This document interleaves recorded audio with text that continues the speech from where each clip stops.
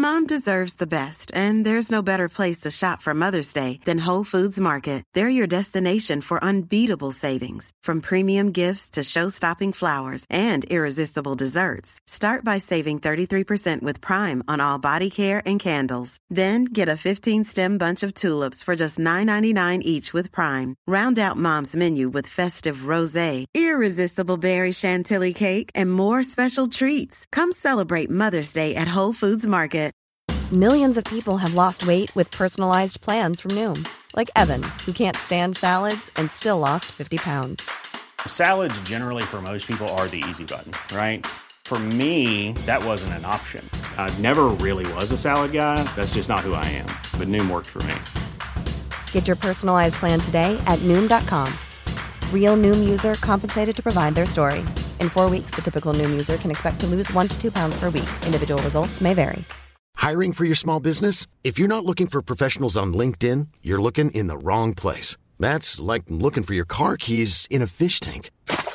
LinkedIn helps you hire professionals you can't find anywhere else, even those who aren't actively searching for a new job but might be open to the perfect role. In a given month, over 70% of LinkedIn users don't even visit other leading job sites. So start looking in the right place. With LinkedIn, you can hire professionals like a professional. Post your free job on linkedin.com/people today.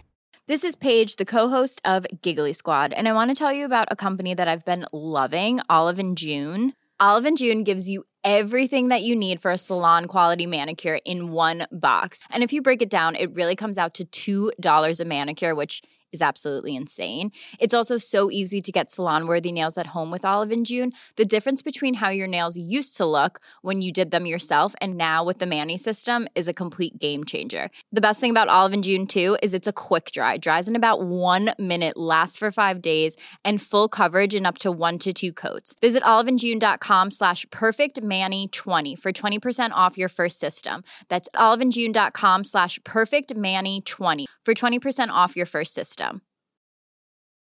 Quality sleep is essential. That's why the Sleep Number Smart Bed is designed for your ever-evolving sleep needs. Need a bed that's firmer or softer on either side? Helps you sleep at a comfortable temperature? Sleep Number Smart Beds let you individualize your comfort, so you sleep better together. J.D. Power ranks Sleep Number number 1 in customer satisfaction with mattresses purchased in-store. And now, save 50% on the Sleep Number Limited Edition Smart Bed for a limited time. For J.D. Power 2023 award information, visit jdpower.com/awards. Only at a Sleep Number store or sleepnumber.com. Mom deserves the best, and there's no better place to shop for Mother's Day than Whole Foods Market. They're your destination for unbeatable savings, from premium gifts to show-stopping flowers and irresistible desserts. Start by saving 33% with Prime on all body care and candles. Then get a 15-stem bunch of tulips for just $9.99 each with Prime. Round out Mom's menu with festive rosé, irresistible berry chantilly cake, and more special treats. Come celebrate Mother's Day at Whole Foods Market.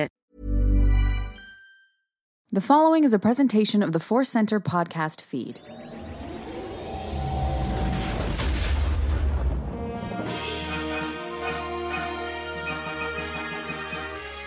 From the center of the galaxy, this is a Force Center podcast feed. I'm Ken Knapsack. And I'm Joseph Scrimshaw, and this is one of our News and Cues episodes. The news stands for news, and the Q's stands for questions.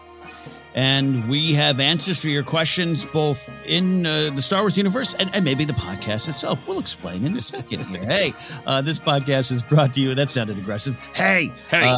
We just want to remind you all, as always, that today's podcast is brought to you by Audible. Get a free audiobook download and a 30-day free trial at audibletrials.com/ForceCenter. Over 180,000 titles to choose from for your iPhone, Android, Kindle, or MP3 player. A little bit later, as always, as well, we'll give you our Force Center recommends an audiobook we think you should try out on us. But Joseph, that is not all. It is not. We also have another offer. I like this tradition, so I'm going to say, hey, listen.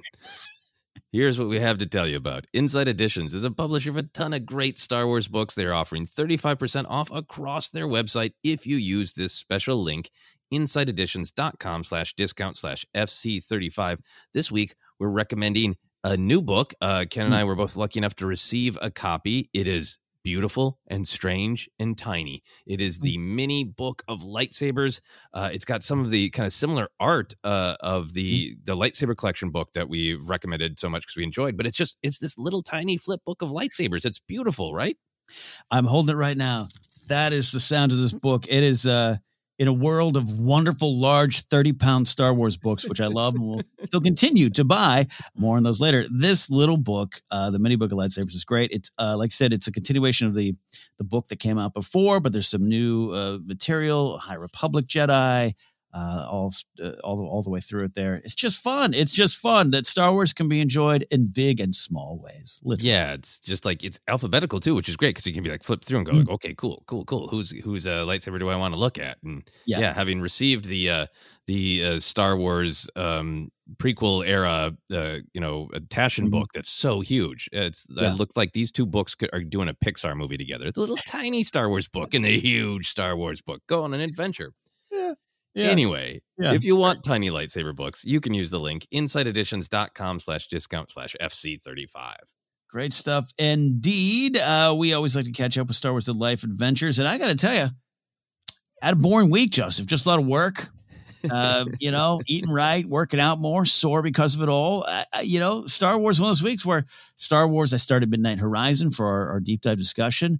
I didn't watch any Star Wars content, and that's okay. And I think that's part of the Star Wars Life Adventure for me, for all of you listening. There's sometimes we as fans, what am I doing to love Star Wars today? Maybe today's the day you like pizza more. I don't know. Star Wars is always going to be there. It was a good week to just kind of not take a break and take the foot off the gas, Joseph, but just kind of be like, I am a Star Wars fan always and forever. I don't need to prove it today. Yeah, what a terrifying choice, though, to imagine getting up in the morning and today you must pick between Star Wars and pizza. Right? I totally know what you mean, though, because that was kind of a little bit of one of my big life adventures is making room for some other stuff I love, as well as Star Wars. Yeah. And so what I did. I'm a giant Beatles fan, and I remember there's at one point in my life, I realized I had forgot all the answers to the trivia questions I used to know, and I felt as though I let my 14-year-old self down, and that's just not the right energy. I'm a Beatles fan then, now, and forever, and I will be so with Star Wars. Exactly. And I'm sure there's some point in your life where you've been eating pizza, listening to the Beatles, and looking at a Star Wars book all at the same time. If I haven't, there will now. Excellent. So that was really it? No other Star Wars or Life Adventures you wanted to share? Oh, I started, really wanted to make notes in this section on the notes, because usually I just go a little more off the cuff in this section, but I was like, no, I want to make sure I don't forget things. So I sat down this morning, a cup of coffee. It's like, what did I do in Star Wars? I didn't do anything. That's crazy. That is crazy, but good. Yeah, it's absolutely good, which is funny because the main thing that I have two things I want to share, but one of the big ones is I went to this Doctor Who convention in Los Angeles, Gallifrey 1. I went there just on Friday. It's a whole weekend convention, but I had some other life stuff going on this weekend, so I couldn't be there all weekend.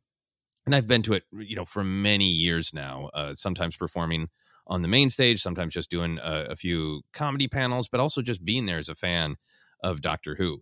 And we get that question a ton on Force Center and sometimes in real life of like, do you ever get sick of Star Wars? Is there a limit to your love of Star Wars? And I always think about it as my only limit on my love of Star Wars is I want to make sure that there's room to love other things as well. Yeah. And it's so much fun to go to this Doctor Who convention. And there's other things represented there as well, including Star Wars, but just really like immerse myself in a different fandom for a week or a weekend, So that was really great. I felt very safe there because everything was vaccinated and masked. And got to do a couple of really fun comedy panels where it's just like who's the scariest monster in Doctor Who, and one that's just like let's riff and like it's like a game show, just make jokes about Doctor Who, right?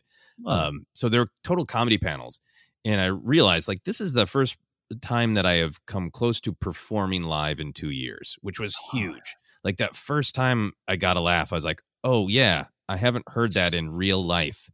To hear like 50, 60, 100 people. Don't know how many people are in the panel room laughing. Right. Yeah. And then the fun of like other people are making jokes, great jokes on the panel too. And I'm getting to laugh and enjoy it and be in that bubble of just laughing and enjoying and having fun in person. Yeah. No muting. There's no way the internet can go out on that. It was so beautiful and so healing. Yeah. Was there any part of you where like, the drug, it's returned? No, I've been thinking about this a lot because I want to get back to performing. It's so hard to balance everything. But every time that I've been about to start, kind of pulling the trigger, and I know you had a window there where you were performing a ton with Mark Ellis. I thought it was great, and I was really happy for you. And I kept thinking about like, well, when do I want to get back to it? And every time I've been about to, honestly, there's been another wave, right?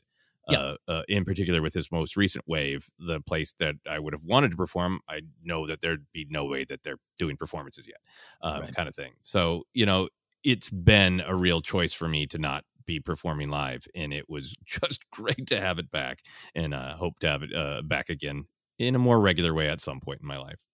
Soon enough. And yes, sub note, we currently have no tour shows planned because of recent surges. So Yeah.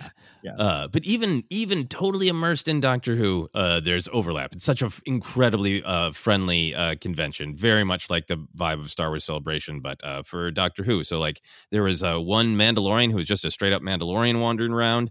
There was one Mandalorian who had made special Mandalorian armor that made them look like a Gallifreyan Time Lord security agent mixed with a Mandalorian. This is great. Star Wars follows me everywhere.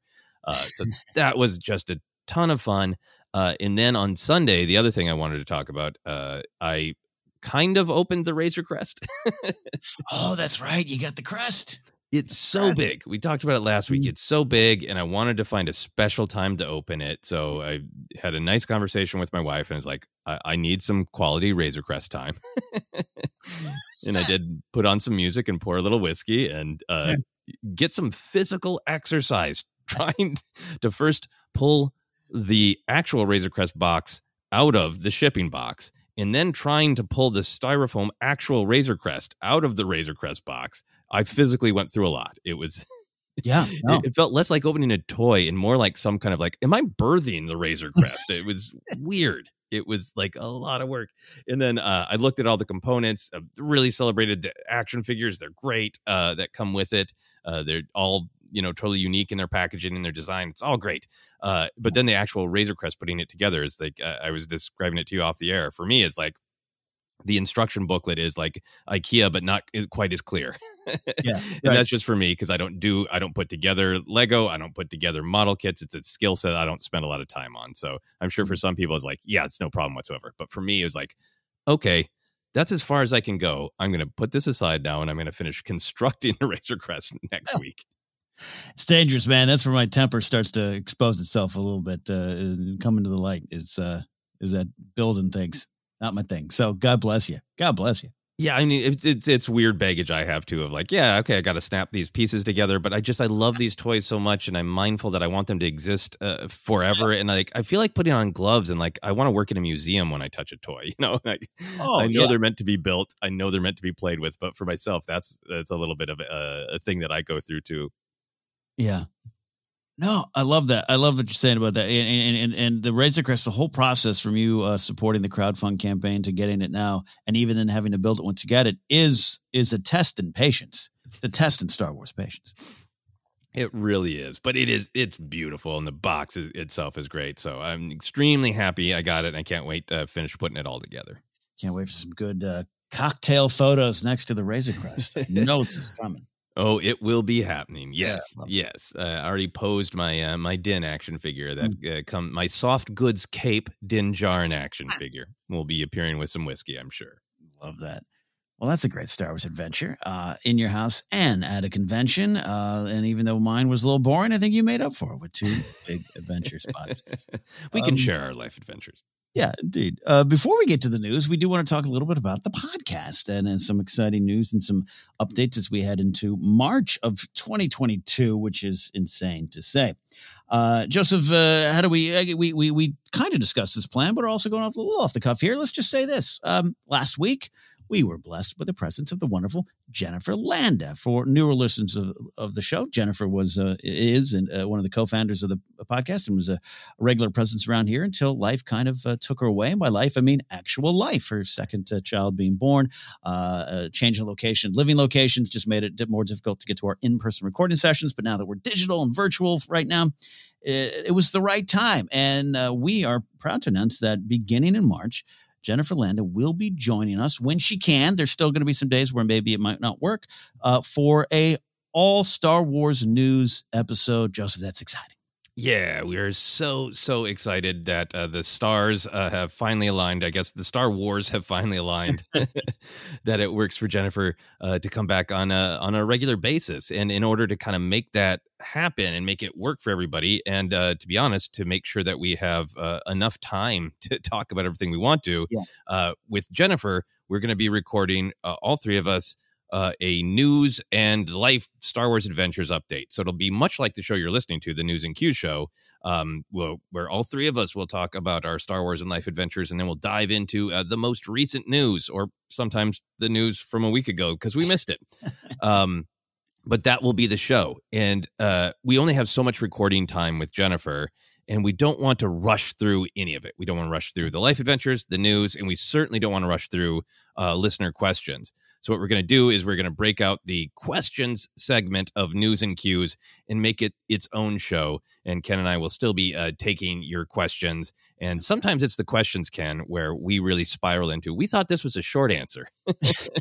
And then there's something about the philosophy of Star Wars, or people ask such great questions about how Star Wars impacts our real lives, that we spiral off into these great conversations, and we want to make sure that we have a room to spiral a little bit.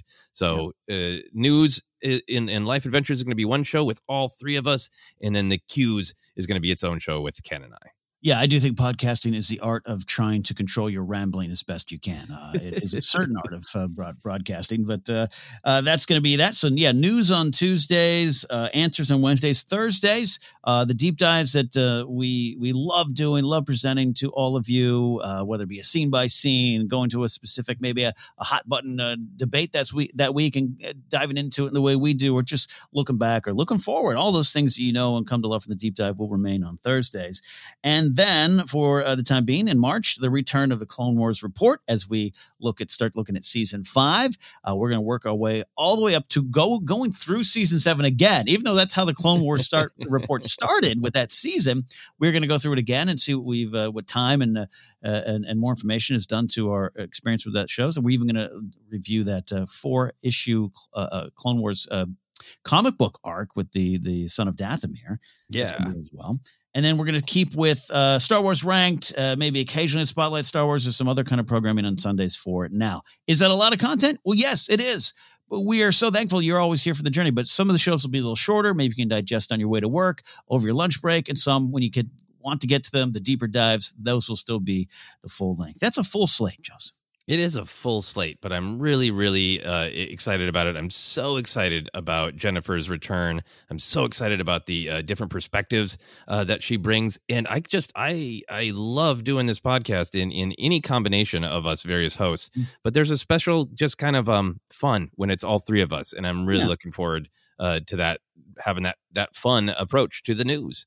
Yeah, and a lot of you have been, hey, when's she going to come back? Can she come back? Some of you know maybe more the story of it was kind of hard for her to come back. It just was the right time. And again, no pressure. Some weeks she might not be able to be here. That's why it's set up that way. But we're so excited to welcome Jennifer Landa back. And we should say, we've been putting more content on YouTube because of when we switched to Acast. They have the ability for you to kind of automatically load some of the shows. Some aren't working and I have to manually load. That's a different conversation for an IT call down the line. But because our YouTube channel has been a little bit more active, we have decided, you know what? Maybe it's time to roll some cameras on some special shows. What that means is, no, I'm not firing up a camera right now. The first one is going to be on Friday, March 11th, 4 p.m. Pacific. This is tentative, big pencil markings here.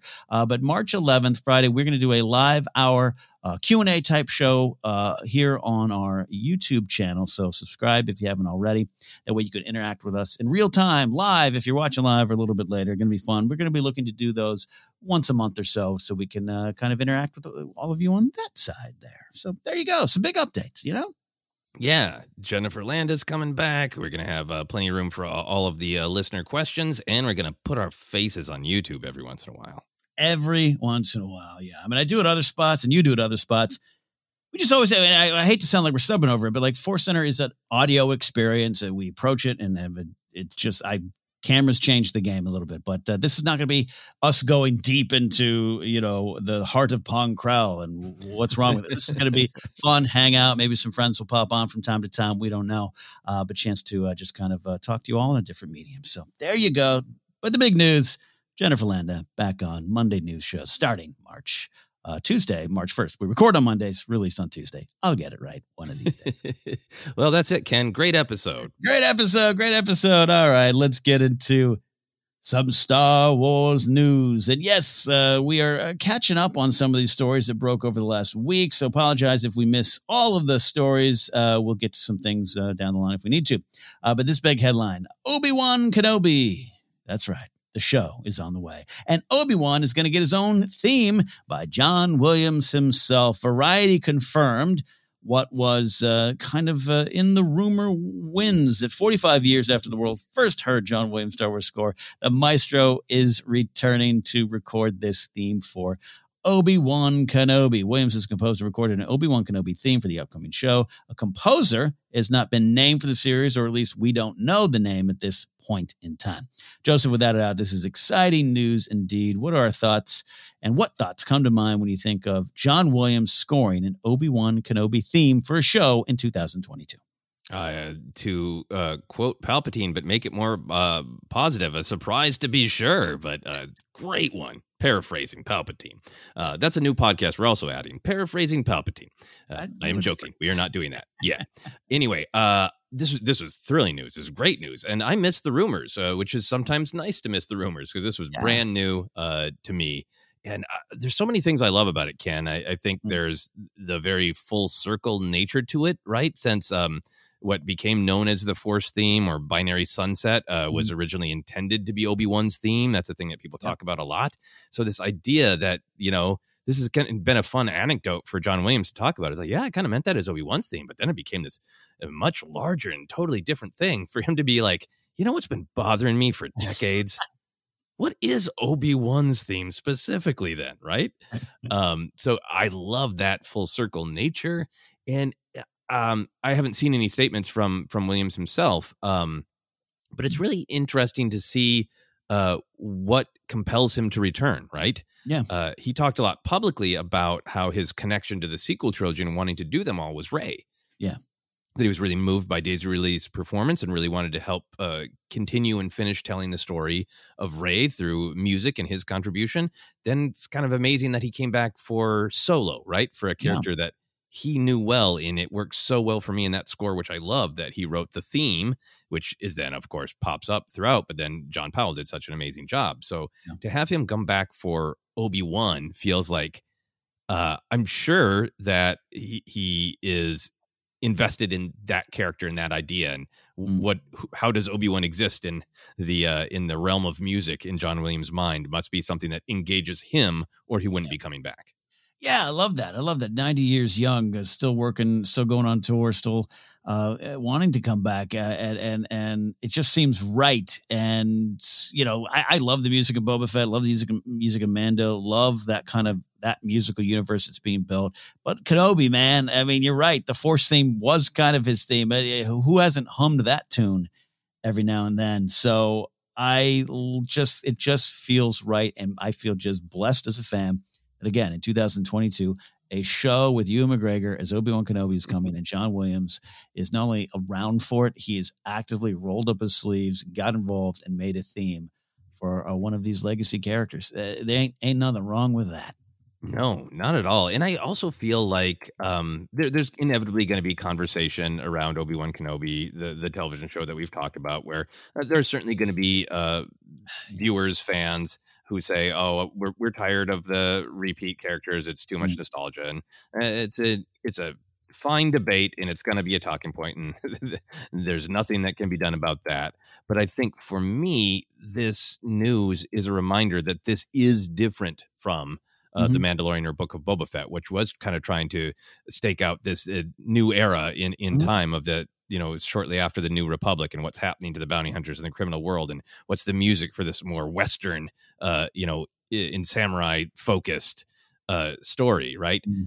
The fact that Williams is coming back for Kenobi, to me, reminds me that this is a different show. This is tied to the main Skywalker saga. It's not trying to be the bold new Star Wars like you've never seen it before. It's like a subset of the Skywalker saga. And to me, it's appropriate that John Williams is coming back for that. Yeah, absolutely. Yeah, you're right. And there's, brace for impact. The hot takes are coming when that show pops up. And as they should, I want people to have an opinion on Kenobi, the show, and Kenobi, the character. So I guess, if Star Wars has a nostalgia problem, if John Williams is part of that, then I'm here for the problem, right? It's going to be good. And I'm excited because, is it going to be a variation on the Binary Sunset? Is he like, well, let me take from that and build from that? Is it something brand new?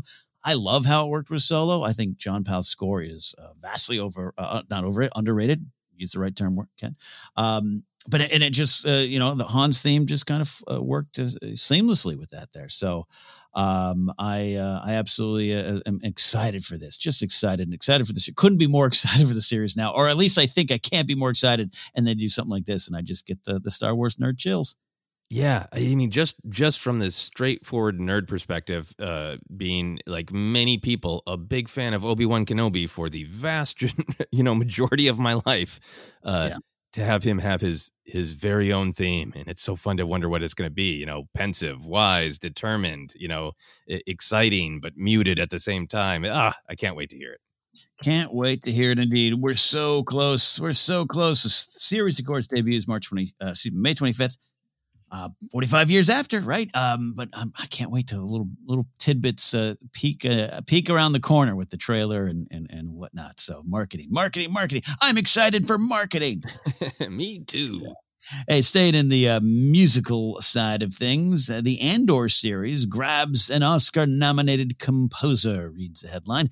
FilmMusicReporter.com is saying that Nicholas Britell has joined the Andor strike team, if you will. I said that, not them. Bad play of words by me, not them. Britell is a multiple-timed Oscar nominee, most known for If Beale Street Could Talk, Moonlight, and I would say currently HBO's Succession is his theme there turned a lot of heads. A lot of people love that show. So general thoughts here, Joseph. What do we think Britell can bring to Andor? This is a post-John Williams world in a lot of ways. We kind of that impact with Ludwig coming on from Mando. We already kind of, dealt and got past and enjoyed that. So what's your thoughts here? Oh, this is thrilling news. I think this, for me, particularly combined with the announcement of John Williams writing an Obi-Wan Kenobi theme, is this reminder that we're getting towards this buffet of different kinds of Star Wars certainly on Disney Plus and eventually on screen, I'm sure as well, because this feels totally appropriate to me that like Obi-Wan Kenobi is a legacy character. Vader's going to be in it. This is, the Kenobi show in some ways is going to be the Star Wars that we know, right?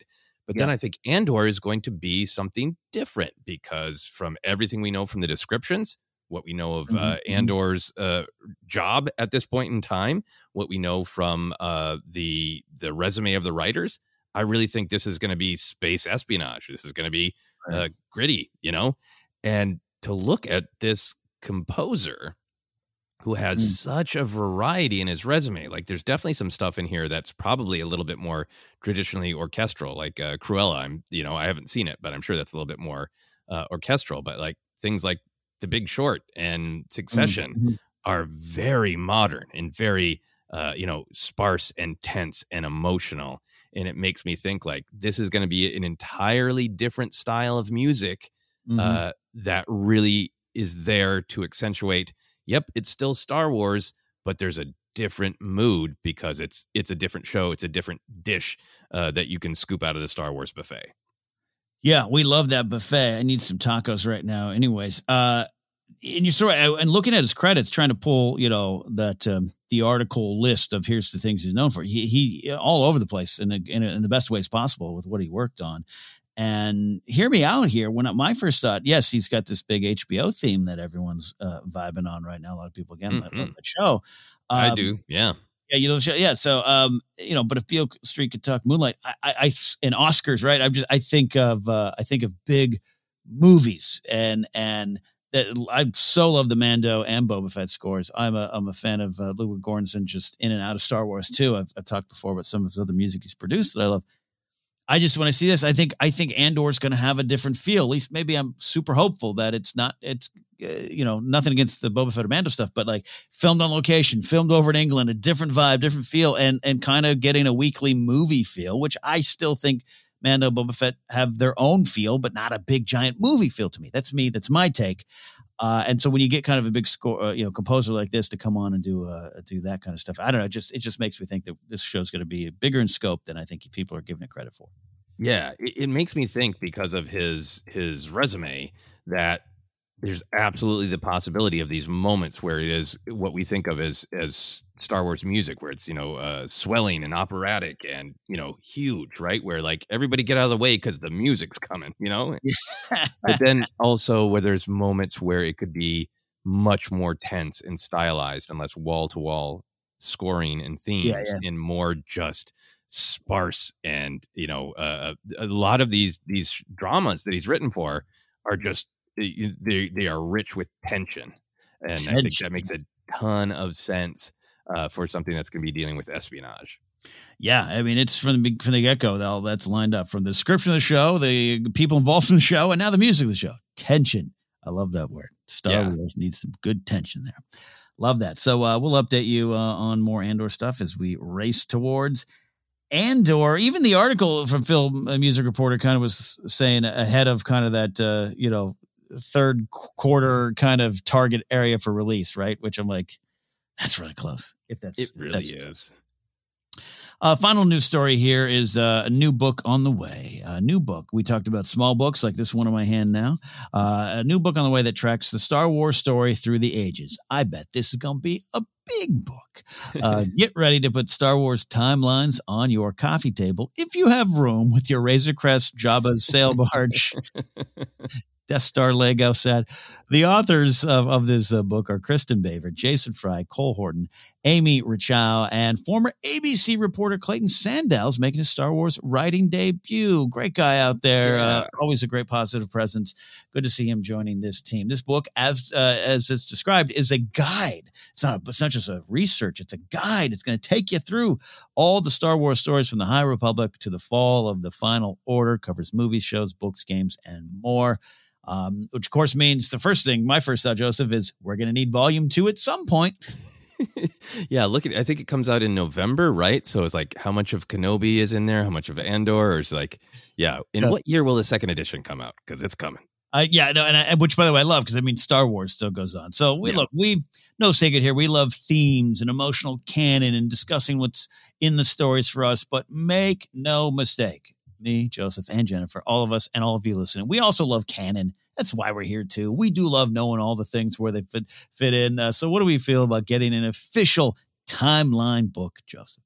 Yeah, a couple of things. I think for me, I really like it because I think it does lead into the emotional canon. I think laying things out in like sequential order, I think sometimes can help us as fans step back from looking at an individual movie and, what parts do we like? What parts do we didn't? Did this make sense? Did that make sense? And just seeing it on a piece of paper and say, here's what happened to Anakin. Now, years later, here's what happened to Luke, what happened to Rey. And before that, here's what happened to this Jedi in the High Republic. And that those emotional canons start to pop because that's really all you're looking at, right? Is how we poke fun as a community at George Lucas's. It's poetry. It's like poetry. It rhymes, but that is so much the power of Star Wars storytelling. It is a generational tale where different eras and ages deal with some of the same problems and try to find a way forward and try to learn from the past, but not repeat those mistakes. And I think all those great themes and this great term that you coined of emotional canon kind of pop off the page when it's just all lined up there. It really does. There's something comforting about seeing the connections. Even Kristen Baver, in announcing this and talking about this on StarWars.com, is like, in researching her Skywalker Family at War book, a book we reviewed here and enjoyed on Force Center, just to see all the stories. And when you lay it down, and there's, in this modern era with the comics and, like I said, even the games, like I forget even that tablet game I played on my iPad in 2014 is canon. So there's characters that pop up every now and then. And it's like to maybe put it all in there. It is just fun, but you're also right. That's when the things we do talk about start to really emerge. And that's part of the fun, I think, as well. I've always described me watching things like Star Wars, Game of Thrones, Lord of the Rings, whatever, these big fandom stories, a living history document where I just like, I find out what's next, or find out what that blank, when we fill it in, like what that was. And I just kind of love that. But I think it even means more now, believe it or not. I think it means more now when you see the heart of it all and how it connects. So I think good point on that, Joseph. Yeah. And I think some things that right now fans kind of have to pull together, and, is always huge. Tip of the hat to Alex and Molly Damon to do such a great job at Star Wars Explained, kind of pulling some of these things together. But, imagine if there is just like a little breakout box that's like, here are all the known Jedi who were alive during the Imperial era, right? And just seeing that on the page, I think it opens up the story to people, to fans who maybe don't have the time to do a podcast or, watch 1,000 YouTube videos, especially younger fans. I think it opens it up to younger fans where, like, you don't have to do all of the work to cross compile across decades of movies, TV shows, books, video games. It can just be there on the page, and it lets you engage with the story because you don't have to do as much work to pull it all together. Yeah. Look, Ed, shout out to Alex and Molly. Every year Alex does the updated canon timeline video, and I watch every second of it because where do the new things fall in? So it's not easy for Alex and Molly to put that together, but editing a YouTube video versus an entire second edition of the book, going to be an interesting thing that they do with Acolyte, Ahsoka, the Thrawn show. That's not coming. I'm just saying it. Anyways, but it's a fun challenge, and it's just part of the fun of being a Star Wars fan. All this stuff is what makes being a Star Wars fan to this degree so much fun and so rewarding. You can spend an afternoon just looking at the Star Wars timeline. Love it. A couple other quick thoughts here. I'm very curious about yours. The image on the cover is really engaging to me because there are many images from, the famous films, but there are a ton of more modern images, right? There's a lot of images from the sequels. There's from Solo, from Rogue One, from the Disney Plus shows, from Rebels, from the High Republic. Just looking at that cover, do you feel like a part of this from a marketing or welcoming into Star Wars perspective is, hey, if you're younger in particular, and you got hooked on Rebels, or you really like The Mandalorian, but you're not immersed, here's a book that will help you figure out what's going on. I think you have to consider that in these, quote, modern times and Star Wars. Yeah, I think you do. And I love that. I would love to hear more about someone's relationship to, oh my gosh, I love those High Republic novels. Not that, hey, what's this other stuff? But like, yeah, I know there's other stuff. Clearly, there's other stuff. But if this can pull you in, and this can be that kind of resource to show it all to you, make it all important. I think it's I'm looking at the cover right now. You're right. It's very balanced across all eras and mediums of Star Wars. And I think you need to, because that's where we're at. There's so much Star Wars. That's the buffet. Joseph, this is the buffet menu.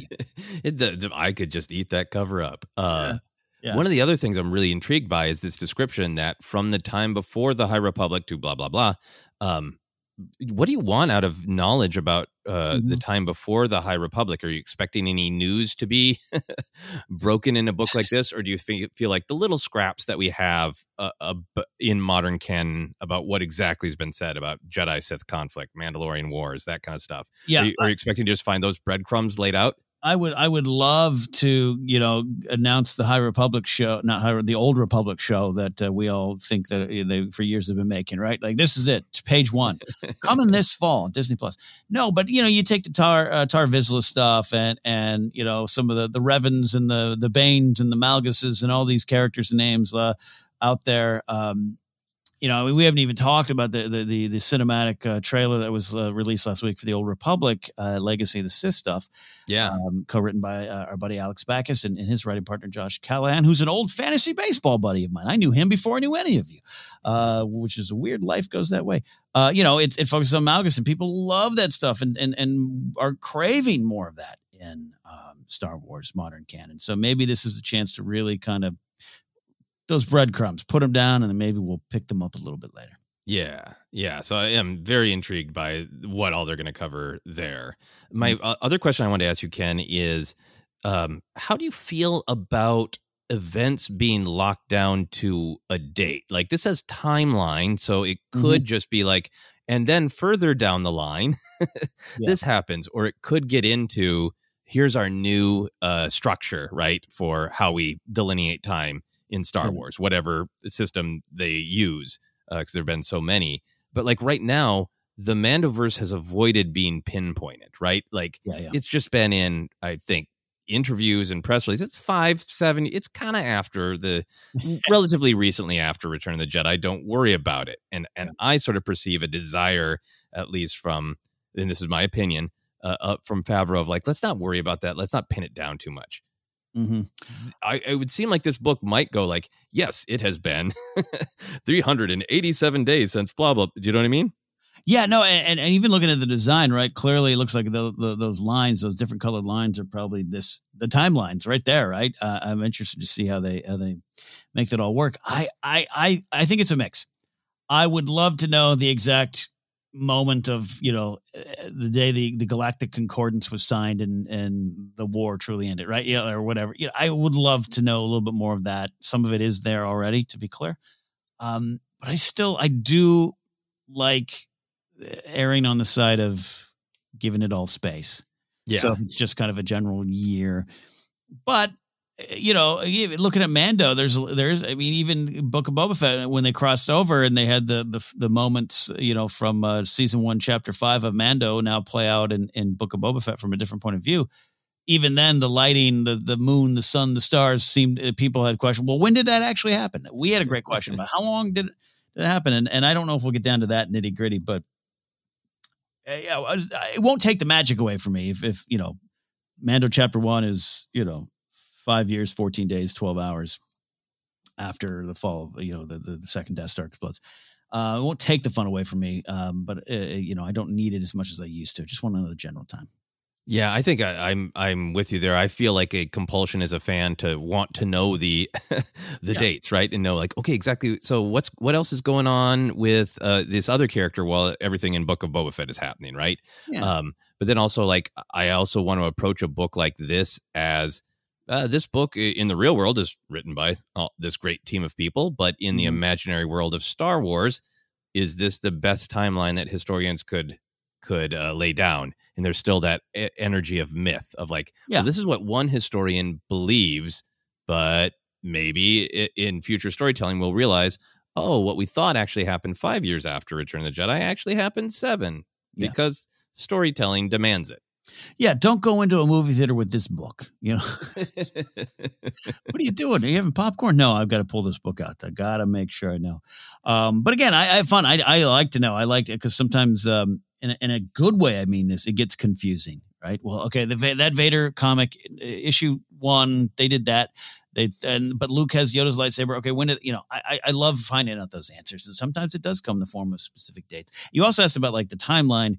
We grew up just being so used to Yavin, the Battle of Yavin being kind of this, year 0. So it's either before or after. They've changed that, and there's been new ways. I wouldn't mind if everything kind of has the new timeline, but I don't need that. Yeah, that will be fascinating. I'm looking forward to this one. It's this is right up my alley. You guys know I love those big coffee table research books. So I'll have to get another coffee table. That's clear. But I have until November because that is when this book is coming out from DK.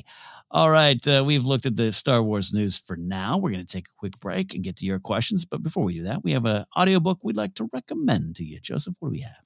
We have The Midnight Horizon by Daniel Jose Older, the next adventure in the High Republic book. The events in this book are probably marked down in Star Wars timelines, and we'll be able to read about that. But first, we're going to discuss this book, and you can listen to it on Audible if you'd like. Yeah, to download your free audiobook today, go to audibletrial.com/ForceCenter. Again, that's audibletrial.com/ForceCenter for your free audiobook. All right, let's take a break and then get to your questions here on ForceCenter.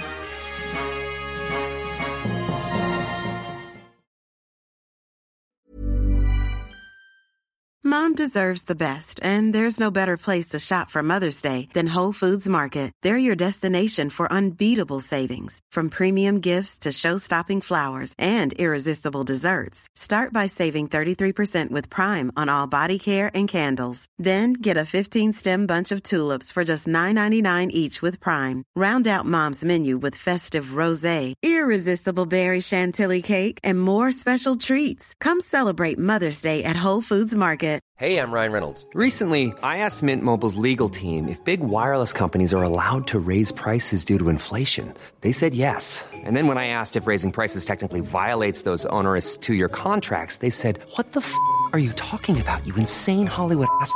So to recap, we're cutting the price of Mint Unlimited from $30 a month to just $15 a month. Give it a try at mintmobile.com/switch. $45 up front for 3 months plus taxes and fees. Promo rate for new customers for limited time. Unlimited more than 40 gigabytes per month. Slows full terms at mintmobile.com. Hi, I'm Daniel, founder of Pretty Litter. Did you know cats tend to hide symptoms of sickness and pain? I learned this the hard way after losing my cat, Gingy. So I created Pretty Litter, a health monitoring litter that helps detect early signs of illness by changing colors, saving you money and potentially your cat's life. Pretty Litter is veterinarian developed, and it's the easiest way to keep tabs on your fur baby's health right at home. Go to prettylitter.com and use code ACAST for 20% off your first order and a free cat toy. Terms and conditions apply. See site for details. Mom deserves the best, and there's no better place to shop for Mother's Day than Whole Foods Market. They're your destination for unbeatable savings, from premium gifts to show-stopping flowers and irresistible desserts. Start by saving 33% with Prime on all body care and candles. Then get a 15-stem bunch of tulips for just $9.99 each with Prime. Round out Mom's menu with festive rosé, irresistible berry chantilly cake, and more special treats. Come celebrate Mother's Day at Whole Foods Market. Life is full of awesome what-ifs, and some not so much, like unexpected medical costs. That's why United Healthcare provides Health Protector Guard fixed indemnity insurance plans to supplement your primary plan and help manage out-of-pocket costs. Learn more at uh1.com. Millions of people have lost weight with personalized plans from Noom, like Evan, who can't stand salads and still lost 50 pounds. Salads generally for most people are the easy button, right? For me, that wasn't an option. I never really was a salad guy. That's just not who I am. But Noom worked for me. Get your personalized plan today at Noom.com. Real Noom user compensated to provide their story. In 4 weeks, the typical Noom user can expect to lose 1 to 2 pounds per week. Individual results may vary.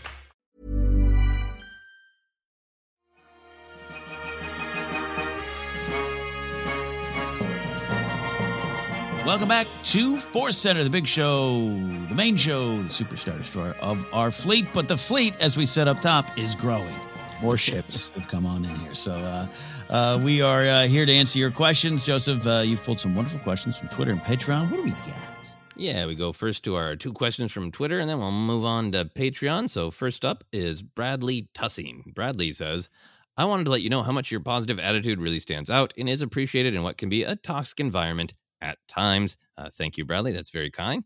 And Bradley heads into a question and says, if you can only get one, which would you rather see? Solo 2 in a theater or a Crimson Dawn series with a sporadic Alden Ehrenreich as Han?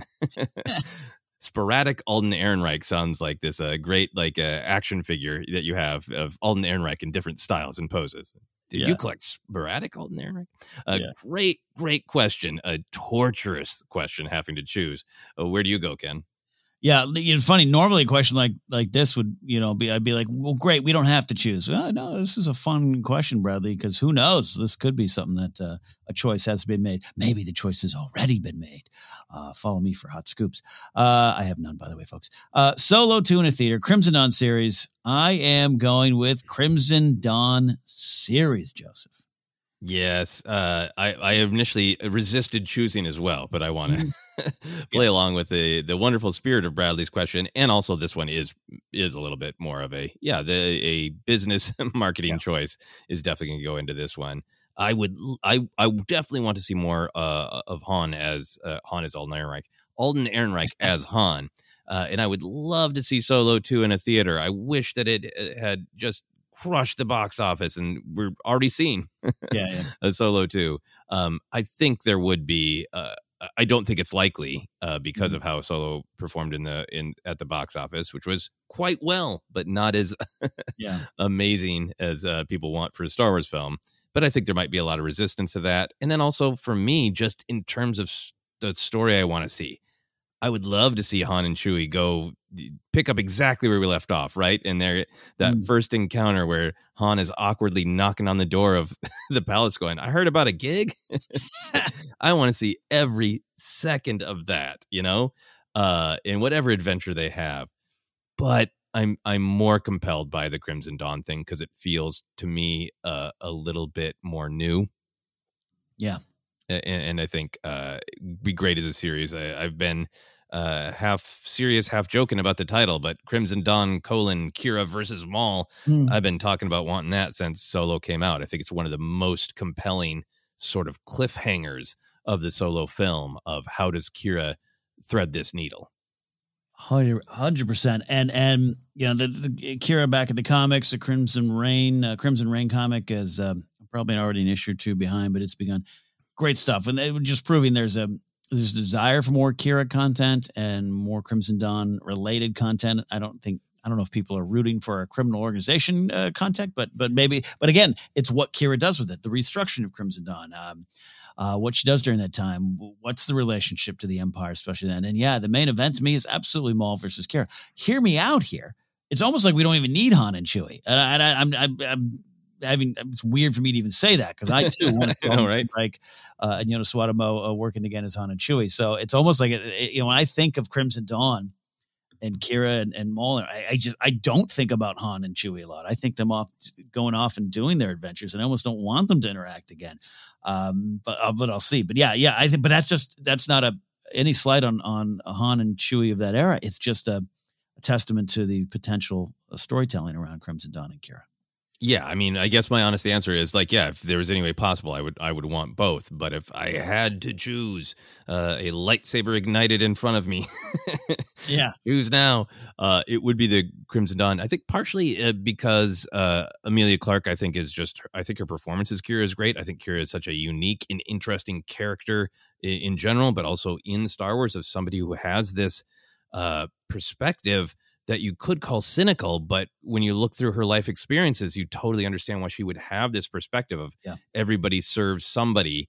And hey, I managed to both keep my old friend Han from getting into more trouble than he realizes, and also I climbed up one rung of the ladder. Yeah. Now there's this being that I'm understandably terrified of, but if my life philosophy is everybody serves somebody, is there any way I can get rid of him so I don't have to serve him anymore? That's such a fascinating story to me of how her, and I know there's stuff in the comics. I'm not entirely caught up on that, but I still think there's room before the comics for in specific taking off right from Solo. And how does she free herself on some level from Maul? Yeah, I mean, this fantasy series we're writing here, begins with her taking a deep breath, going, "All right, now I have to go address everyone at the party. Dryden's dead. Aemon, can you come in here?" Or Aemon's probably in a world of hurt too. But that pick it up right from there.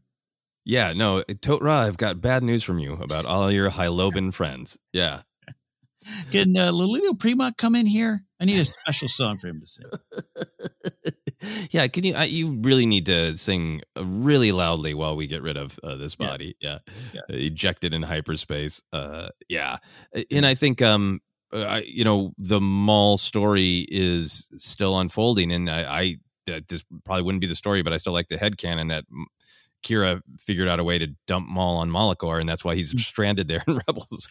Well, yeah, and how and sharding his life and his whole thematic storyline is thematic-based storyline of, pushing the rock up and the rock keeps falling down that Freddie Prinze Jr. talked about so on that viral clip a couple years ago. Like, what got him to that point? Is he broke and defeated? Was it Kira directly at a feat of physical strength? Was it a mastermind thing, or did what she started to do to break him down even more? And I don't want to take it away from Kira's victory. You know what I mean. But just like, it's interesting to track not just the how, but the why of what went wrong with you, Ball.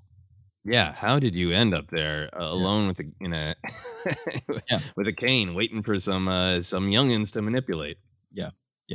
Love it. Any other thoughts on this one? No, other than we need it. Let's do it.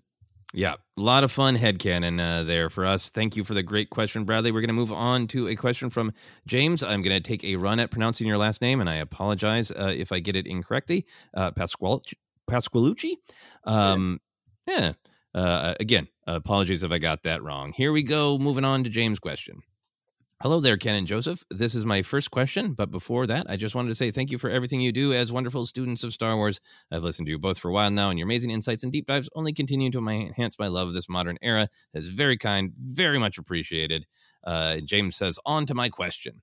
My favorite place in Star Wars is the Jedi Temple on Coruscant. I love it as the symbol of the Jedi that stood for so long before Palpatine claimed it as his own. Do you think we could see more storytelling from it in the future? I would love to see it post Episode 9. I would love to see Rey visit it. I would love to see the Jedi Order use it again in some way. Do you think there is a thematic or important storytelling possibility to my surface level ideas? What would you like to see? Thanks to you both. I don't think this is surface level at all. I think whenever the Jedi Temple pops up, or the Imperial Palace in Palpatine's era, it is rich with meaning and storytelling possibilities. So I would love this. Where do your thoughts go first, Ken? Yeah, no, I love this indeed. And this, James, this is a great thought here. And it is this wonderful symbol. I love when it shows up. I love when we get more storytelling. I love roaming around it in a video game. It's all there. Mm-hmm. I do think it represents that, cycle of change, clearly. And I also think a little bit of that Star Wars stuff you and I love, Joseph, of taking old, combining it with the new, of just like it's old temple, new regime and an old temple, just back and forth. And I don't necessarily think I need the temple to be some sort of, like go with me, like a Jerusalem with crusaders fighting for it over and over for generations. But that said, I like the idea of the Jedi going back there. I like the idea of them reclaiming it. And to James' point specifically, the idea of kind of this Rey from nowhere, meaning, I don't mean, that's now a controversial statement, but just like, cast aside, out of the story, climbs the hills to get back into it, thinks Jedi are the myth. And then, Ahch-To was one thing, but to go to the temple, the beacon of the Jedi Order for so many generations, for her to go there, to find herself in that story, even if it's just a Netflix documentary of Rey walking around going, oh, and here's this, and here's this. Like, give me a tour. I don't care. But just to see her in that environment and just the big scope of the Jedi Order. And again, she'll have some thoughts of maybe some of it didn't work. Maybe some of it wasn't needed. I got some books saying one thing and a person telling me the other, or life experiences, there's big questions to have around it, but I think it'd be fun to see her interact with that. That said, I would love to see some Luke content. Him doing the same thing after Episode 6. I mean, that would be a place of darkness, perhaps trauma and a challenge to him, but also him he's clearly in I've got to rebuild the Order, and building his old school is a little different than moving into the temple. I agree with that. I like the new school where it is, but just that's interesting to me too. Just Luke walking around the halls. What ghosts are there for him to discover? Yeah, I mean, I think that's the biggest question about it moving forward is what ghosts are there? What does it mean to the characters, and what does it mean to the idea of rebuilding the Jedi?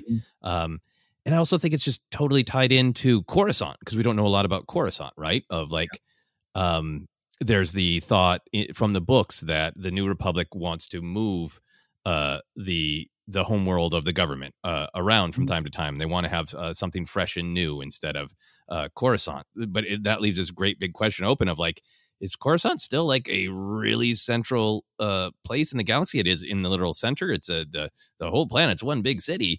So millions, billions of beings live there. But what's the vibe now that it's not the center of power from either the Republic or the Jedi, you know? Yeah, like did New York City now become the second city? That's Chicago, man, not New York. Yeah, what do we?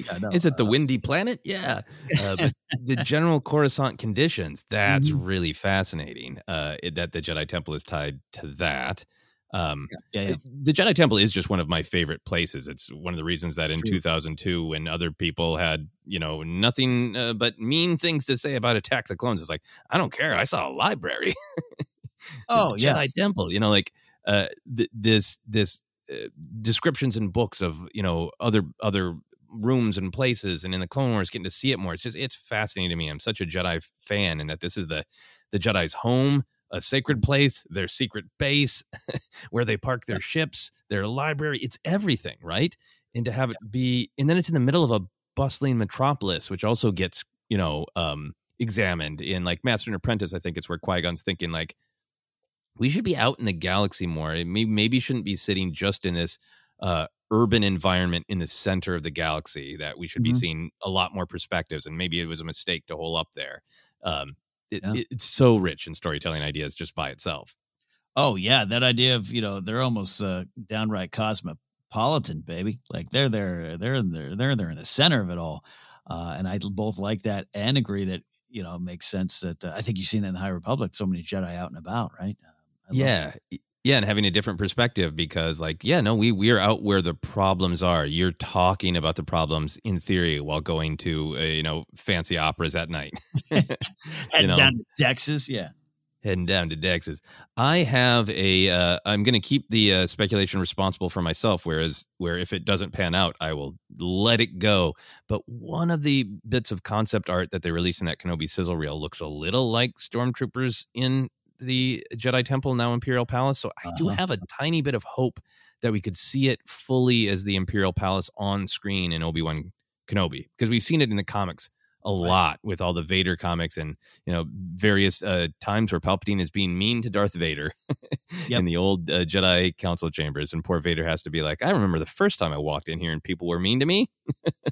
Oh, yeah. Absolutely. Look, I still I love making this joke, but Madonna's "This Used to Be Our Playground" should be playing as Kenobi goes down these hallways. It just works for me.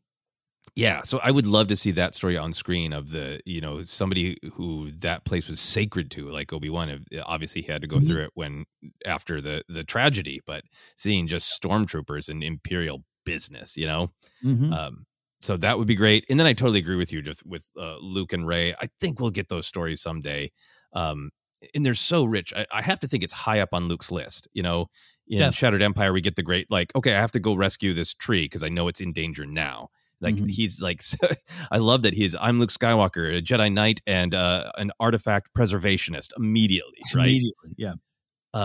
And I think there's a great story to be told, and I can't remember if it's in anything, but when one regime falls, it often, burns the historical artifacts in the places on the way out, right? So did Masamita or some stormtroopers try to light that temple up on the way out? So I have to think that it would be a priority for Luke to go there. And just all the emotions for Luke to be like, okay, I kind of reconnected with my father, but now I can physically visit his room where he grew up, right? And this is the order that I'm tasked with restoring, but also the knowledge that it's been, utterly violated by Palpatine. And does Luke go, I want to understand the true story, so I'm going to visit the ancient Sith temple underneath, Right, all the way to the core. And if I was Palpatine and his team, I'd just replay footage of the younglings being destroyed as Vader's biggest victory. Now I know Vader's secret identity. You don't want to blow that. I know. Go with me here. But you know what I mean? Like Luke's got to revisit all that. There could be a spot. Yeah. And there's room, I think, for depending on how these stories were told, there could be a great book or one shot comic that's the mirror visits of Luke and Rey, depending on the condition of the temple. But for Rey, it's got this great weight because it is her connecting with the Jedi of the past, which is something she's clearly invested in. But it's also that was the seat of her grandfather's power as well. Yeah. So that's I think meaningful for her, who has gone through this journey of am I defined by this blood and rejecting that and saying no. And it's interesting for her to have to visit the history. This was the Jedi Temple forever, but there's a Sith temple beneath it. Does that make her think of her journey on Ahch-To, or like, yeah, any place where there's great light, there's also going to be great darkness, and that's reality. Yeah, love the idea of her exploring that. I just love, of course, in general, this is a question specifically about the Jedi Temple, but I always talk about those shots in Rogue One where it's just like, I love kind of seeing that this is a big prequel set. This is a big location in the prequels in modern Star Wars time, how it's shot. Even the flashback with Grogu and Book of Boba Fett, just seeing those hallways again. I'm really intrigued by that. And so, yeah, any kind of way. And, there's it's been discussed, a lot of real world reasons why maybe Coruscant wasn't in 7 or 8 or 9, and how it almost was in 9, the Battle of Coruscant, which was an idea I did like from that alleged lost script. A lot of the others I didn't. I would love to revisit Coruscant overall. And to not erase it from Star Wars at all, Yeah. So what if you had to guess? What is the Jedi Temple after the Imperial Palace in the New Republic gets going? Is it a museum? Is it luxury condos? What do you think the Jedi Temple Imperial Palace is? Too real, and a chain restaurant version of Dexter's Diner. He sold the chain. I actually, all jokes aside, some kind of a museum or honoring the Jedi would be interesting. Now, yes, did the Jedi themselves fade into myth again? Rey on Jakku kind of you get that feeling, but she's on Jakku, another planet from the farthest from type of vibe over there. So I think in Coruscant, it would definitely be different, especially if there's any type of, just going to that Luke Skywalker Del Meeko scene in Battlefront 2. Del Meeko was someone raised on Coruscant and fed the lies that the Jedi destroyed it all, and they're the bad guys. And Luke kind of pointed that out to him. Hey, maybe you feared the wrong thing growing up there. People in Coruscant would have an opinion of that, and it's maybe they, it being open for business, the Jedi Order's being rebuilt and moving back in. Maybe they would resist that, but maybe it's a place of learning. Hey, here's what was erased by Palpatine. Yeah, I mean, there's fun real world implications of is it like, visiting some site that has a complex history and is sacred, and these to some people and not to others, and like it's mostly controlled by like preservationists and government and historical societies. And here's you can visit this room and we'll tell you all the theories. Allegedly, there's some other temple beneath it, and some people say Palpatine was this, and some people say the Jedi were this, but look around and decide, and and buy a T-shirt on the way out. I walked the Jedi Temple. Yeah. It joking, and it is real world, but we just think of it in terms of story. That statue comes down at the end of Return of the Jedi, and what happens the next morning? What do they do with that palace? What do they do with that temple? It's very intriguing. Yeah. So, James, great question. As you can tell, we are extremely excited by it. There's so much great storytelling that I think is like the big kind of galactic story and the deeply personal to some of our individual characters' stories. And Joseph, you got me really excited. I hadn't thought about that concept art from Kenobi and the possibility of him walking into the Jedi archives again or something. Oh, man. I might really want that. I got to let go of that right now in case it doesn't happen. Yeah, and I could be totally off base, but we could also see it in Kenobi or in like no big deal way, because it's the Imperial Palace, right? It could just be like that's where if we're following an Imperial, doing day-to-day business, they might be in the Jedi Temple. Absolutely. Such great stuff. All right, thank you very much. We're going to move on to our other questions. These come to us from patrons on Patreon. This comes from Steve Nort. Steve says, "Hey, Joseph and Ken, with the Book of Boba Fett fresh on everyone's minds and heavily a part of water cooler Zoom talks these days at the old job, I often hear hot takes that get me a little defensive. I can usually brush it off and engage only when asked my opinion directly, being the Star Wars guy and all, but it does get under my skin from time to time. The finale was fun, but what was even the point of the first couple episodes with the Tusken Raiders? They had nothing to do with the story. I'm introducing my kid to Star Wars, but I'm just going to skip over the sequel trilogy because it was bad and made no sense. You can easily skip The Phantom Menace and not miss anything important. Just an example to name a few. All great examples written by Steve that I have encountered as well, and I'm sure many listeners have. Steve concludes, was wondering how you guys handle Star Wars conversation in day-to-day discourse without losing your cool and actuallying people. When do you feel it's okay to engage or offer clarity? And when is it better to just keep yourself on mute? Mm-hmm. Thanks. This is a really great question. And I think a really interesting thing to explore really from lots of different perspectives. But Ken, I think the place that my mind goes right away is you and I doing this podcast. Almost anyone listening to this podcast are deeply engaged with Star Wars. So these conversations are not necessarily casual to us, right? No, yeah, and that phrase Steve used, that get me a little defensive, is the understatement of the century for me. But here's where I go. His question is about the day-to-day discourse, maybe the in-person stuff, or people who know you. And I always say, and I've said before, and I'll say it again, Joseph is the Star Wars guy, and his kind of friend group going back to his days in Minnesota or high school, college. I'm the Star Wars guy for old work. I still get texts from people, "Hey, did you see this?" And it's a Star Wars meme that's 7 years old. I just go, "Yeah, it's great. Yeah, it's a Death Star fire pit. Yep. There's that kind of stuff." And I think all of us, if you're listening to a Star Wars podcast, you are probably the Star Wars person in your group. So going to that, I think I gauge what is the ability to engage or offer clarity, and what is just, I need to smile because I'm not going to move them off their mountain and they're not pushing me off of mine. And we all need to move on. We all need to go enjoy lunch break in peace. That's where I start, Joseph. That's where I start. Yeah, no, I think for me, it's a challenge. There was one social event that I had last year that as I was preparing for it, I actually practiced. Like, I didn't set aside time, but while I was brushing my teeth, I was like, this old friend of mine who I really like is probably going to say something like this to me. And how am I going to keep it friendly and, not get defensive and not get angry, So that's definitely where I start. I want to. Well, let me say it this way. I think Steve has a lot right just in his question, right? Of I can usually brush it off and engage only when asked my opinion directly, right? Yeah. So for me, there is that question of what is the context, and I so relate to what Steve is describing, where it's like sometimes it comes up in the context where there's not room for discussion. It's like we're on the Zoom call for business and we're waiting for the last person to join the call. And then someone casually says a perfectly valid day-to-day Star Wars opinion.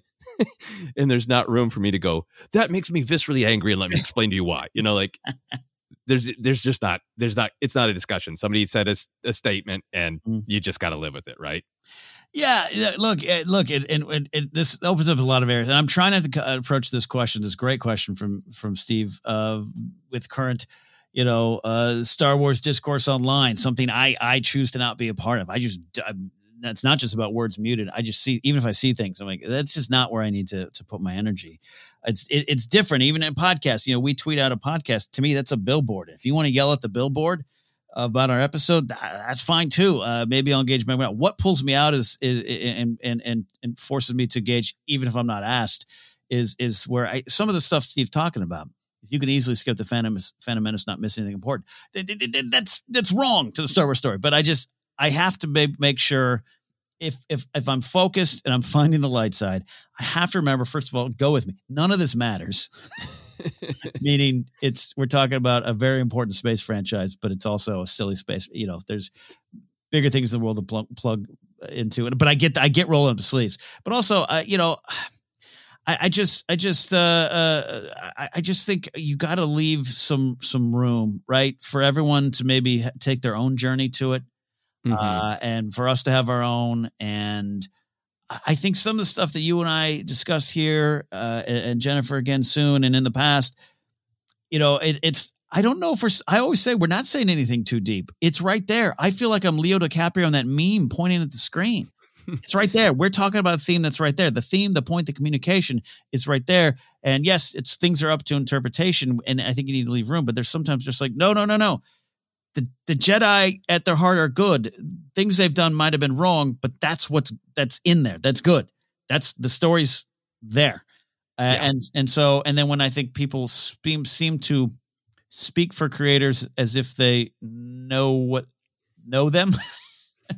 is what pulls me out of it and knocks me off. But again, if I'm doing this right, I need to leave everyone, including myself, to have room on the journey to change or grow and push forward, or go, no, that version wasn't for me. You know what I mean? Just, and then that helps calm anything down and removes my defensiveness. Yeah, I really agree with that. I think I try to think about where the other person is coming from, right? And they probably don't know. Like, they might know I have a Star Wars podcast, but they probably don't understand how much that means to me, right? That I get like a ton of joy and just spend a lot of my waking time studying, analyzing, thinking, discussing. So for them, it's like, Star Wars is popular. I saw the new one. Here's my strong opinion about it. And they don't realize that for me, it's just like you saw a picture of my dog and said my dog was ugly, and then walked away like, hey, that actually, like, that's something that means a lot to me. And that's not really cool that you just say, like, hey, we're beginning our Zoom meeting. Your dog looks dumb and probably urinates on the carpet. Anyway, like, they don't understand that that's the way it feels to me, because they don't understand my perspective. Yeah. And this is a fun conversation, because it's even something I'm working through. It's since 2017, it's been a lot tougher to talk about Star Wars online. And again, none of this matters. There's more important things in life to worry about than, even as I say, it's been tough to talk Star Wars online. Okay. Go touch some grass, as they keep saying on the internet. I keep seeing that every week. Touch some grass. I do touch some grass. But I think it is a little bit of that too. You're right. Of like, I told the story before here, but it's applicable to this conversation. Like I was getting a ride from like a Lyft driver, and he looks over and he sees my two pins, my enamel pins from my buddies at Black Series Rebels. It was Han and Leia, and he's like, "Is that Star Wars?" Yeah, and I just in my head was like, "Wait for it." He's like, "You like Star Wars?" Yeah. You don't like those new ones though, right? And it's like, what am I going to do? I'm in this car for the next 25 minutes going to the Comedy Store. I want this guy to get me there safe, and I'm not going to get into the debate. And and that's what I just got to like, that's a, you go your way, you go mine. And then I'll even be like, oh, I do love it. I didn't deny it. I do love it. Oh, I don't like it. It's this, it's that. Everything he's saying is 100% fact in his mind. And I just go, okay, cool, man. That's kind of where it ends sometimes. Yeah, no, I'm the same way in terms of like wanting to handle the conversation so it doesn't become horrifically unpleasant for either person. Mm-hmm. I think for me, you're touching on another thing, two ideas that are really important to me. And one is saying our opinions as facts. Mm-hmm. I understand that particularly in like critical analysis and writing, that's the way we communicate in culture is we say our opinions as facts. But that's always like any sort of critical setting. That's with the kind of cultural agreement that I've read the text, I'm responding to the text, I have made an argument, now I'm providing supporting evidence, right? But that sort of critical approach to we speak in facts because it's a stronger way to write critical analysis has seeped into real life, where so many of us say our opinions as facts. And I don't know if that will ever change. I really wish that would change, because I think it doesn't bother me at all for have somebody say, I really did not enjoy The Last Jedi. Because then I'm actually curious to go, oh, I did, but I'm interested in your opinion. Why didn't it work from you? So I feel like stating opinions, even when I disagree with them, opens the door to a conversation and understanding. And I might not agree, but I might learn something about this other human being, about what they like in Star Wars or movies, or what was going on in their life in 2017. And it becomes something that we can exchange. But for me, it slams the door when everything is a statement of fact. And I think that's what makes people defensive. And, sullies the ability to have more substantive conversations is when you just start with the Book of Boba Fett is crap. You are automatically on defensive, right? Because you're trying to disprove a fact. And this is it's a real difficult, slippery conversation, because there's some amount of we speak in facts even when they're opinions, and that's probably not going to change. But I so want it to, because I want us to have better conversations where we can like learn and understand and not immediately go on the defensive just because we disagree about a space movie. Yeah. And that's something I have to start at home with that, right? Where again, there's little tiny things along the way that if someone comments or tweets, sometimes on the rare occasion I respond, it's like, I just can't let that lie. I just can't let what you're saying lie, and I'm going to let you know about it. But I have to work past that, and so it's always about what we work. We lead with joy here because at Force Center, because otherwise, why am I going to waste my time? Right. This is why I'm on a Star Wars podcast, and I left the general movie podcast world because I just don't enjoy movies like I enjoy Star Wars. It's a different game for me, so I wasn't going to sit around there.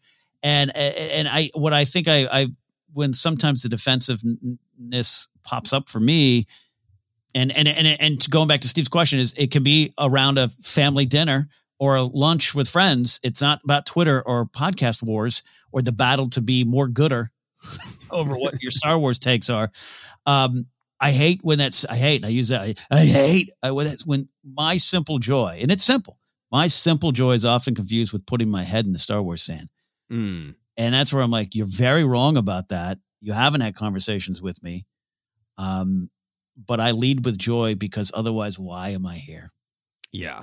Yeah. No. And I think that is another part of it. We get defensive because like in my, in my mind, I'm totally fine with other people having different opinions. And it honestly wouldn't bother me at all to see somebody go, I didn't like that. But when I see a bunch of takes saying it was awful, these people behind the scenes for sure did this awful thing that is not verified, that feels more like it's telling me, like it's robbing my joy of just like, I was happy and excited about this. Now I see 8 statements of fact that the thing that I liked was actually, horrific. Yeah. That statement of fact that, and for me, you and I have discussed it a lot lately of it's utterly valid to discuss the behind the scenes stuff, but I prefer just analyzing the text because I think that we get obsessed with things we've heard about the behind the scenes. Like honestly, a lot of the Book of Boba Fett takes that that challenged me were because people were making assumptions about why it was done. It wasn't about engaging with the text. It was, I am assuming that it is a fact that Disney told the creators to put Grogu in it. And like, maybe that's true. I don't know. We don't know. I'd rather engage with the text because we don't know if that's true or not. Yeah. It's a weird, I think we're just seeing in the human mind how it works and how it's always worked, but it's on display. I don't play Wordle, but there was that thread going around I saw this morning. Did you see this about the conspiracy theories about the New York Times and Wordle? Did you see this?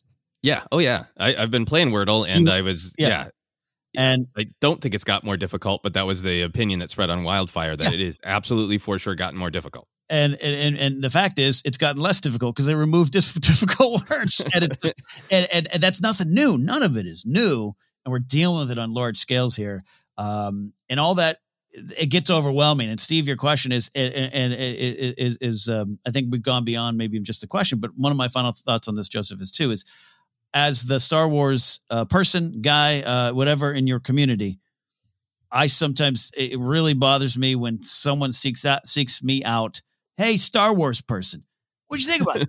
And I go, oh, God, I loved it. And they go, Anyways, it sucked.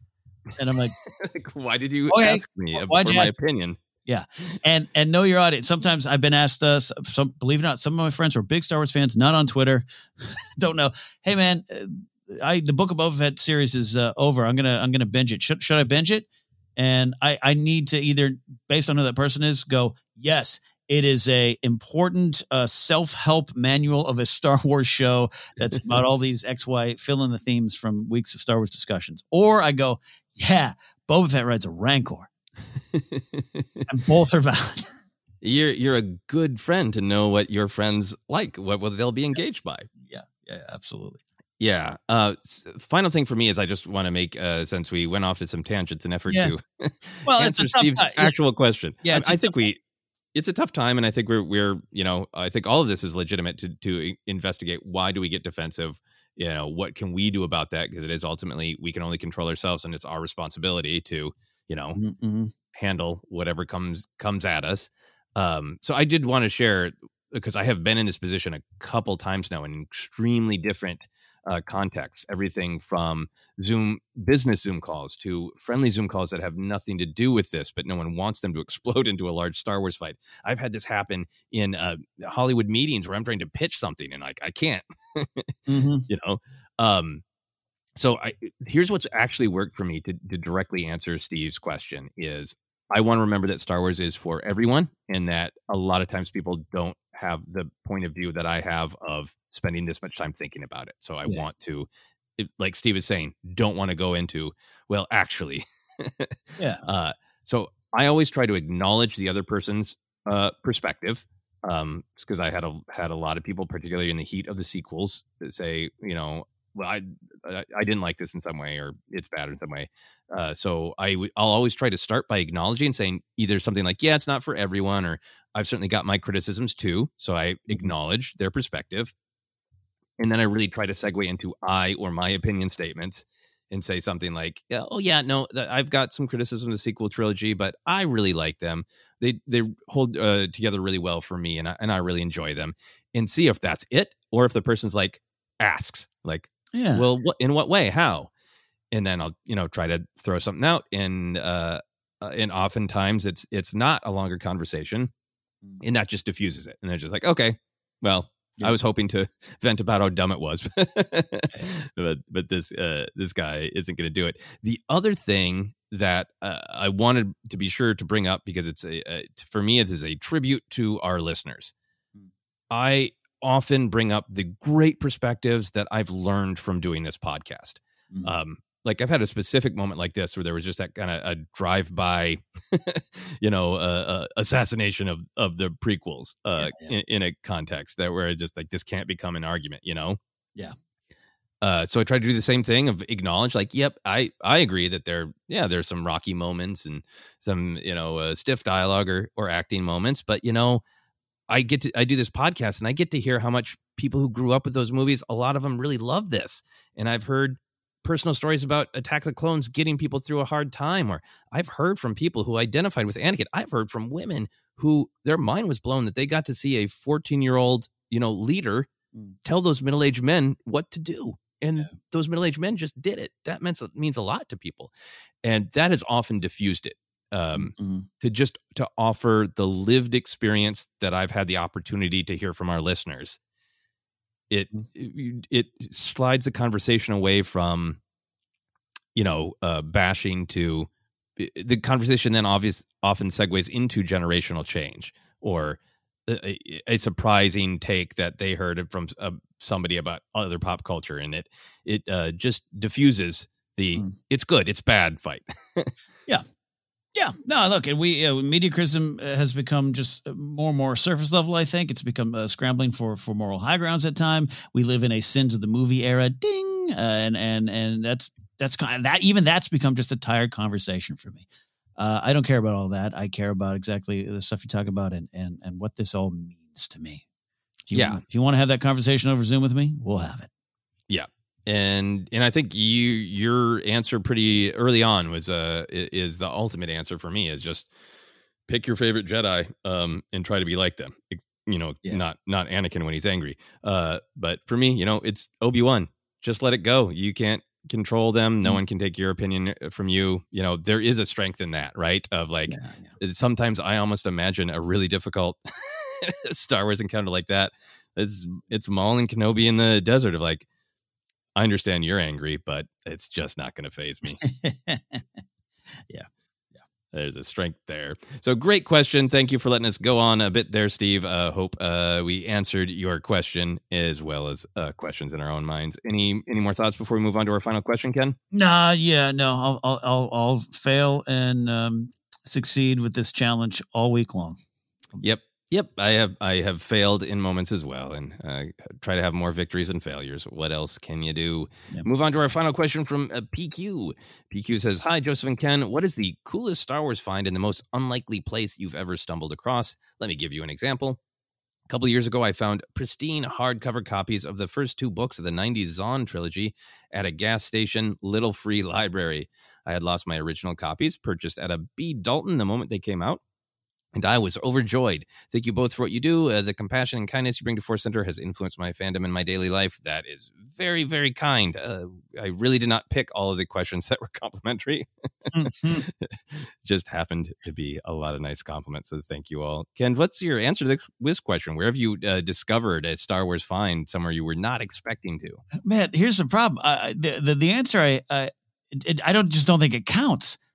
But it started, it opened up the world of possibilities to what PQ is asking. But mine is, and I know 100% I've told the story before, but it's finding the New Hope novelization at a used bookstore. Now, that shouldn't count. Finding a book at a used bookstore? What are you talking about? But I was still very young. Mom took me to the Nan's Pre-Owned Books, which is still there in Grover Beach, California, a different location, but took me there. Hey, I'm going to get some books. You look around. I pulled out Star Wars and Empire Strikes Back, and it was like, Star Wars is here? It's out here. I watched those movies on tape with the commercials, but they're here. And it was like, I didn't go to the toy store to get something when like I had already been doing with Kenner. Right. It was like, this is a very adult, adults are here to get books. Like what is this? This is, and Star Wars is here for me. And it was such a surprise that one day. And those are the copies I still have. I'm staring at right now. A little bit later on, I found Jedi. And I've told the story of I needed to go back to the used bookstores to look for the Journal of the Whills, which is a book that clearly was out there that Lucas mentioned in the prologue here. But that meant what PQ is talking about. I don't know if I've really experienced that elsewhere. Go to a garage sale and find a Attack of the Clones toy or something like that. But every time I go, I'm always looking for Star Wars to, I think, kind of relive that moment of utter surprise that there is Star Wars in a place I didn't expect it as a kid. So even though I don't have a specific answer for PQ beyond that one in my life, because also I'm pretty much intentionally seeking out Star Wars when I go to stores and now, but just to turn the corner, pull a book and be like, oh my God, Star Wars is here too. I haven't experienced that, but I want to every time. Yeah, that's really, really great. But it counts because you encountered Star Wars at a place that you did not expect to, that you didn't know it lived, right? Right. You didn't know that was a possibility, and then you had that spark when you went to a bookstore of there's a possibility there'll be some Star Wars here. Mm-hmm. I think for me, I've definitely encountered it, not things to buy, but in places I didn't expect to. There's a nice little cocktail place relatively near to where we live called Lost Property. And it has this great theme of there's just like luggage everywhere. And it's kind of like, it's very elegant and old school. And then there was just like, I think like a sippy cup of Boss Nass. Like that's one of the things that's been lost on the road. So I love it when I discover even in like decor, Star Wars somewhere. But for myself, going back to childhood as well. I knew when there were times where I could buy an action figure and my parents it would be a part of a trip or they'd take me on a special trip because I could buy an action figure this week. And that thrill.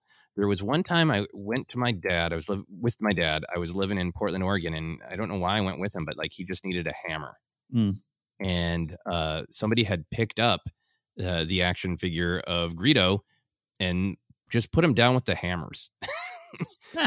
And I remember just the utter shock and joy of Greedo in the hammer section. And that's the Greedo I bought. That's the Greedo I have. Because I think it was like, Dad's like, we came here for hammers, but here's Greedo. And this is around the same time that, my dad had told me that sometimes when you get shot, you just get nicked. Right. I was like, what's nicked? I'm like, it just buzzed in the arm. And like, so I had decided Greedo just got nicked in the gut. It's fine. So ever since then, I've had that like literally since I was a kid, is like, you never know. Sometimes they wander through the store. You could find a Star Wars action figure in any section. You never know. Maybe it's in the underwear. Maybe it's with the toasters. You never know. Yeah. What you made me think of another one though. Recently, December, I did the Comedy Washington D.C. at the Comedy Loft with Mark Ellison. The first night I put an Instagram photo of. I walked in. And it had been there before, but I forgot we'd been there a year ago. But they had a full size Yoda on display, and I took a picture of it. And that was one of those like, you don't in a comedy club, you don't expect to find Star Wars, even though nerd comedy and Star Wars jokes go over a little bit better than they used to. That I'll say, you wouldn't expect that, and that made me feel like, oh, Star Wars is here. It's going to be okay. Yeah, it is great when Yoda and Boss Nass turn up in surprising places. That's a great question, PQ. I'm sure we'll think of even more of wonderful Star Wars and unlikely places we've discovered. But for now, that's the questions, Ken. That is the questions, and here's where you can find us if you want to say nice things or just yell at us. Guess what? It's all open for you to choose what to do with your time. On Twitter, we are at Force Center Pod. We're on Instagram and YouTube as well. As I mentioned, subscribe there. Pretty soon, some live Q&As will happen on there. Facebook page is Force Center Podcast. We are available on Acast, iHeartRadio, Apple Podcasts, and many more spots. Just search. You'll find us. Merch available at tpublic.com/user/Force Center. And you can support us directly at patreon.com/Force Center. Always loving having new patrons join us, get into our Discord to discuss Star Wars in a fun way every day. You can follow me at Ken Napzok. Go to my website, kennapzok.com. And once again, featuring stbaldricks.org, great organization that does all they can to raise money and awareness to help cure childhood cancers. The research, all the stuff in it. And the reason I'm highlighting this and have been for the last few weeks is on March 5th, my friend Jeff Saunders, a great guy, is part of the St. Baldrick's Shave event, where a bunch of people shave their hair to help raise these funds and awareness. And you can support by going to stbaldricks.org/participants/Jeff Saunders 2022 if you want to support him directly or anyone on the team. Joseph. Yeah, you can find me Twitter, Instagram, TikTok is at Joseph Scrimshaw. You can see some videos of my Razor Crest birthing. Probably a better way to advertise that. It's pictures of the box. It's safe. It's totally safe. So find me there. You can find more of the stuff I've done over the years and will be doing in the future on my website, josephscrimshaw.com. And I want to continue to highlight the great organization Illuminative. Here's what the group has to say. Created and led by Native peoples, Illuminative is a new nonprofit initiative designed to increase the visibility of and challenge the negative narrative about Native nations and peoples in American society. If you want to learn more about all their great projects, you can go to illuminatives.org. Wonderful choice, as always. Thank you all for listening. Thank you all for supporting. And thank you all at times for disagreeing or offering different perspectives, but approaching it in a nice way. That is definitely what we're here for as well. We are just here at the center of the Star Wars galaxy, celebrating this crazy, wild, poignant franchise that we all love. Thanks for listening. This has been Force Center.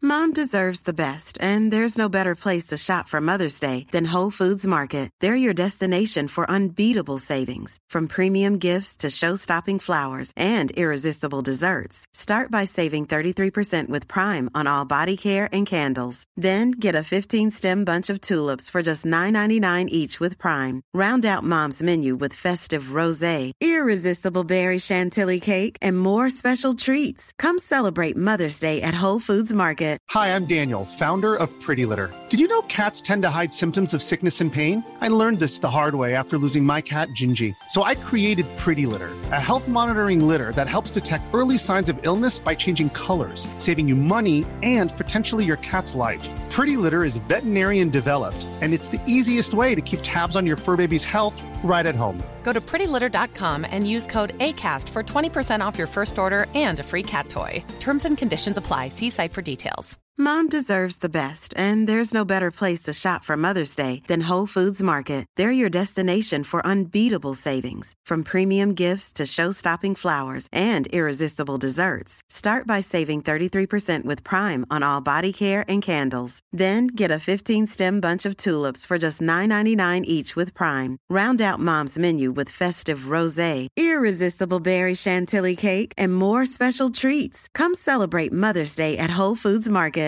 Hi, I'm Daniel, founder of Pretty Litter. Cats and cat owners deserve better than any old-fashioned litter. That's why I teamed up with scientists and veterinarians to create Pretty Litter.